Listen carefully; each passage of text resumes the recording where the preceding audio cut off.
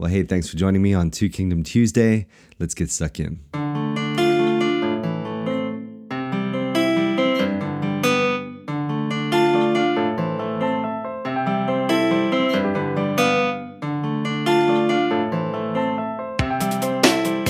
Two Kingdom Tuesday. Well, if you have been tracking with us, you'll know what we're more or less up to on Two Kingdom Tuesday.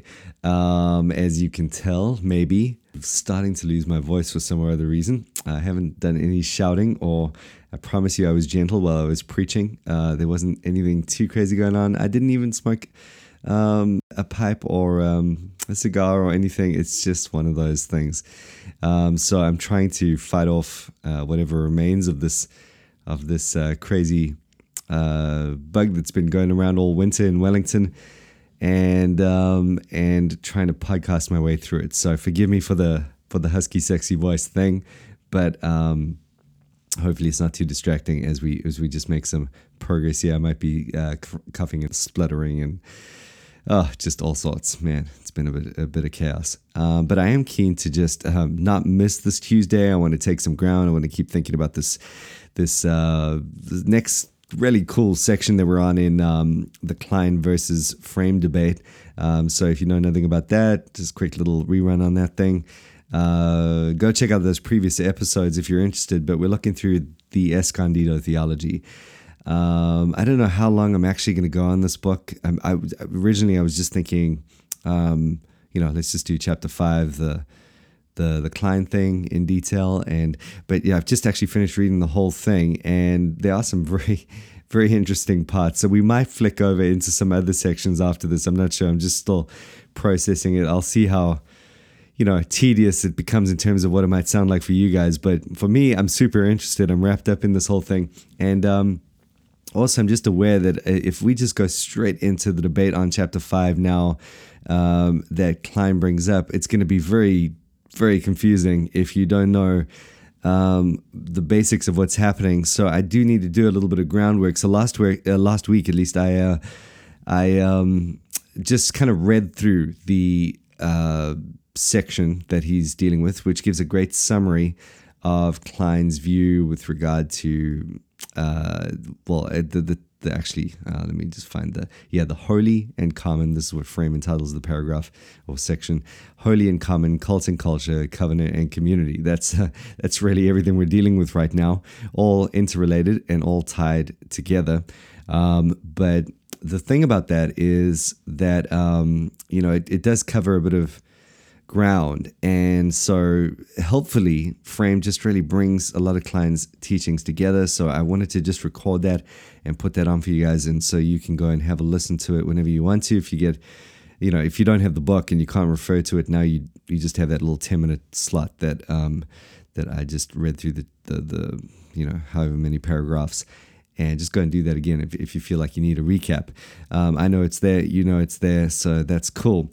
The other thing that we're going to have to do a little bit of, just background discussion on is the Sabbath. I'll tell you why, just to roll out of that last episode.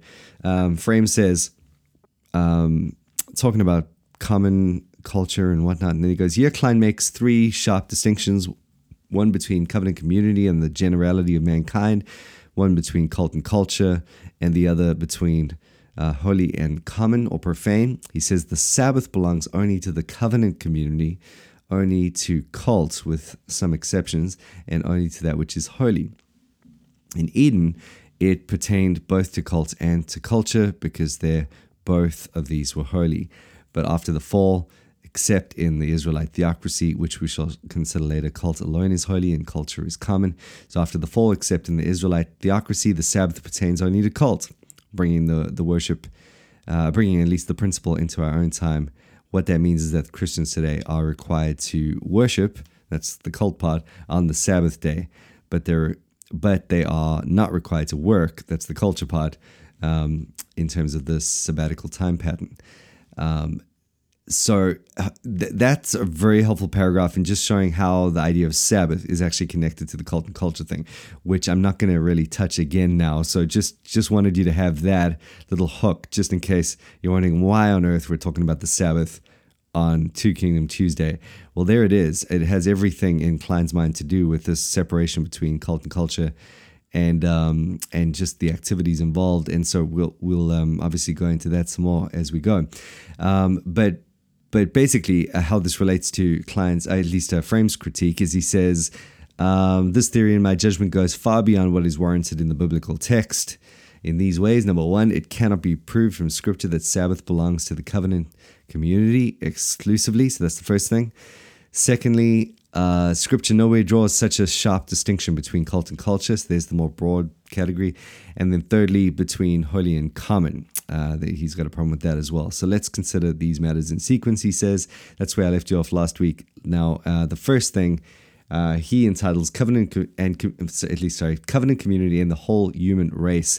And this is where the Sabbath comes in. All right. So from now on, we're just kind of switching into gears into thinking about Klein and the Sabbath and what Frame's saying about it.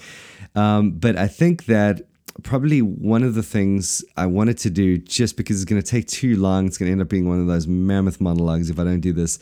I thought what I might do is just leave it right there.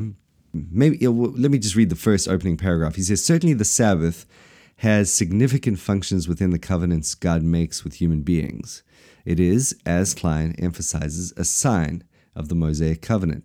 But these special functions do not limit the Sabbath obligation to those particular covenants or to the people of God within those covenants. And then he goes after that idea. But the thing is, here's the problem with this whole critique. It's like Klein on the Sabbath was very, very ridiculously complex, and really was as I said last time, I think the capstone of his theology, which, as we've mentioned before, was something that was developing even in Klein's own mind, and understandably so. You can see he grew more and more uncomfortable with certain ideas, more and more rigid on other ideas, and as he has really settled and allowed the dust to settle in his own thinking in terms of Mosaic republication, I think what that allowed for is just a maturing of his views on the covenant.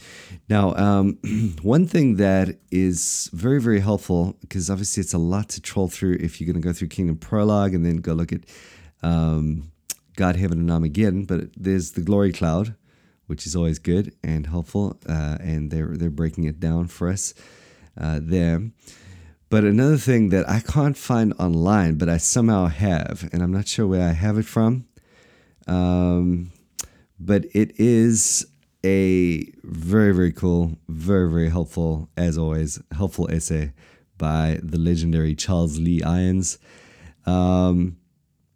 called The Development of Klein's View of the Sabbath, right? And it's just essentially a compiling of just snippets. He doesn't really write much, but just very, very helpfully compiles all the relevant portions from the various books that Klein wrote, just detailing the way that his views progress.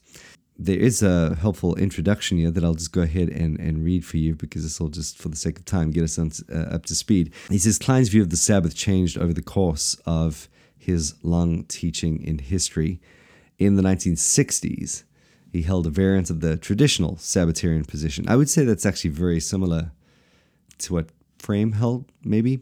And maybe that has been reflected already in Frame's critique, in that he's saying, listen, there was a change in Klein. Even Frame gets that around that theonomy debate time, and so the Sabbath obviously was affected by all of that. But anyway, he held the traditional Sabbatarian position, a variant of it at least, that it was a creation ordinance and still in effect in the New Covenant. The variant, Ian says, is that that he thought that the focus of the Sabbath was rest rather than worship. Since the focus is on rest, he allowed for a non-commercial recreation as a legitimate aspect of rest. So it's almost like you have a continental view of the Sabbath in mind there. He's just a little bit more okay to go lawn bowling, not like Knox and more like Kelvin. Kelvin was totally chill, in that regard.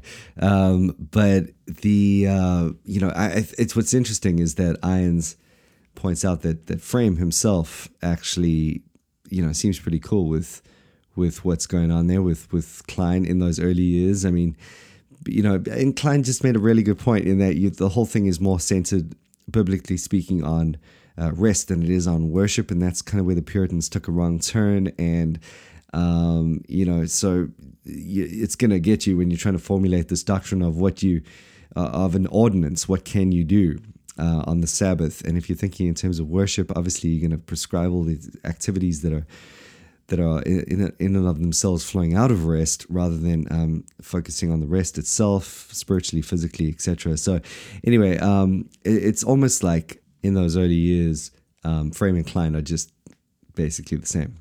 And then what happens is, from that point on, and Eins places this around the 80s, he says in the 80s, he held that the Sabbath, though a creation ordinance, is a sign of the covenant and therefore only applicable to the covenant community.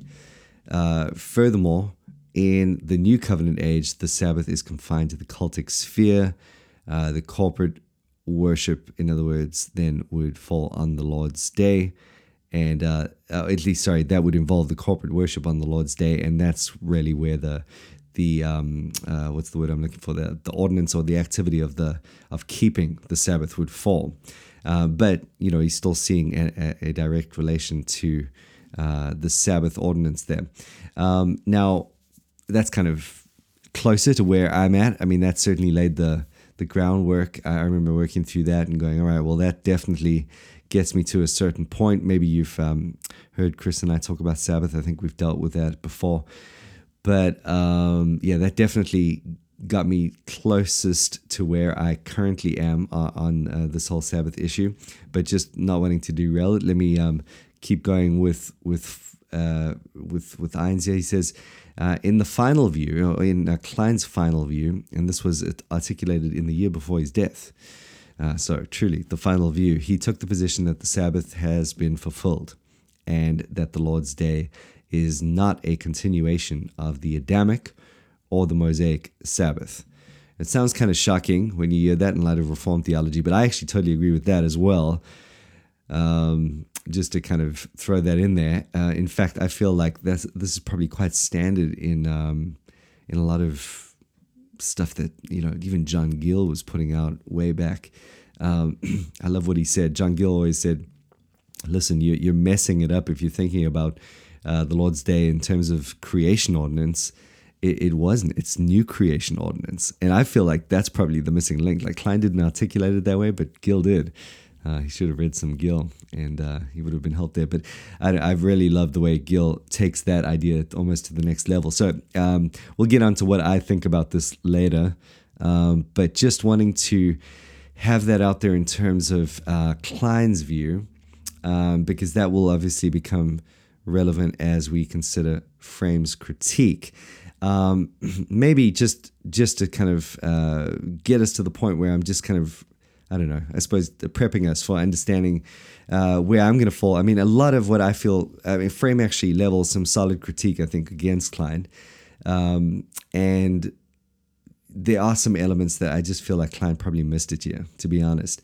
It's weird. It's like he's totally genius and has broken the mold, and I've just been incredibly helped by Klein, and yet you just can't go along with everything that he's saying. I don't feel like I can. And I feel like he just misses a few things that are quite rigid and quite lucid. I'm not sure what happened there, to be honest. I mean, who knows? It's hard to say where a guy lands. Yes, that was his last view before he died, and but probably had he kept on living, he would have continued to refine his views. Not saying that I'm in any way superior to Klein in having sort of gone further than that, but just that's how it works, and so we've always got to keep that in mind in considering a theologian's view. But that makes it interesting. It's a very interesting debate to me personally, and that's why I want to set this up well, because as you consider Frame and Klein, they're battering it out, and I do find myself somewhere in the middle there, and the middle space is a really interesting space. And in fact, for me, I would push it in maybe a third direction towards John Gill, but we'll talk about that at some other stage again. But those are the three things then that Klein sort of held to. Again, just the traditional, fairly relaxed traditional Sabbatarian view, focused on rest rather than worship. So lawn bowling's all good. And then again, that middle view, which was what he's pretty much, that's what he's known for, the whole kingdom prologue view, the corporate worship on the Lord's Day, fulfills the Sabbath view. And then his final view is less known for, but yeah, it was pretty darn controversial, I can imagine, in the OPC and all that. But yeah, I mean, again, just if you think about it, actually quite a consistent outworking of where he was going there. Now, let me stop it there. Keep this thing nice and short, keep it punchy, and that way you have this as well as Frame's chapter to just go back on. Well, it's not the whole chapter, but that little section.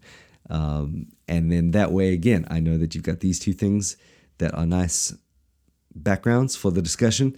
And hopefully, if nothing else comes or pops to mind, then I think we can just go ahead and start looking at the actual critique. And then I just know that everyone's got the information that they need. I'm looking forward to that. Very interesting stuff coming up. So hopefully you have the patience and endurance to stay with us. And I'll see you next Tuesday on this particular slide. But hey, keep with us. I've missed my brother this week, so I'll be joining Nick tomorrow. Looking forward to that. So see you then.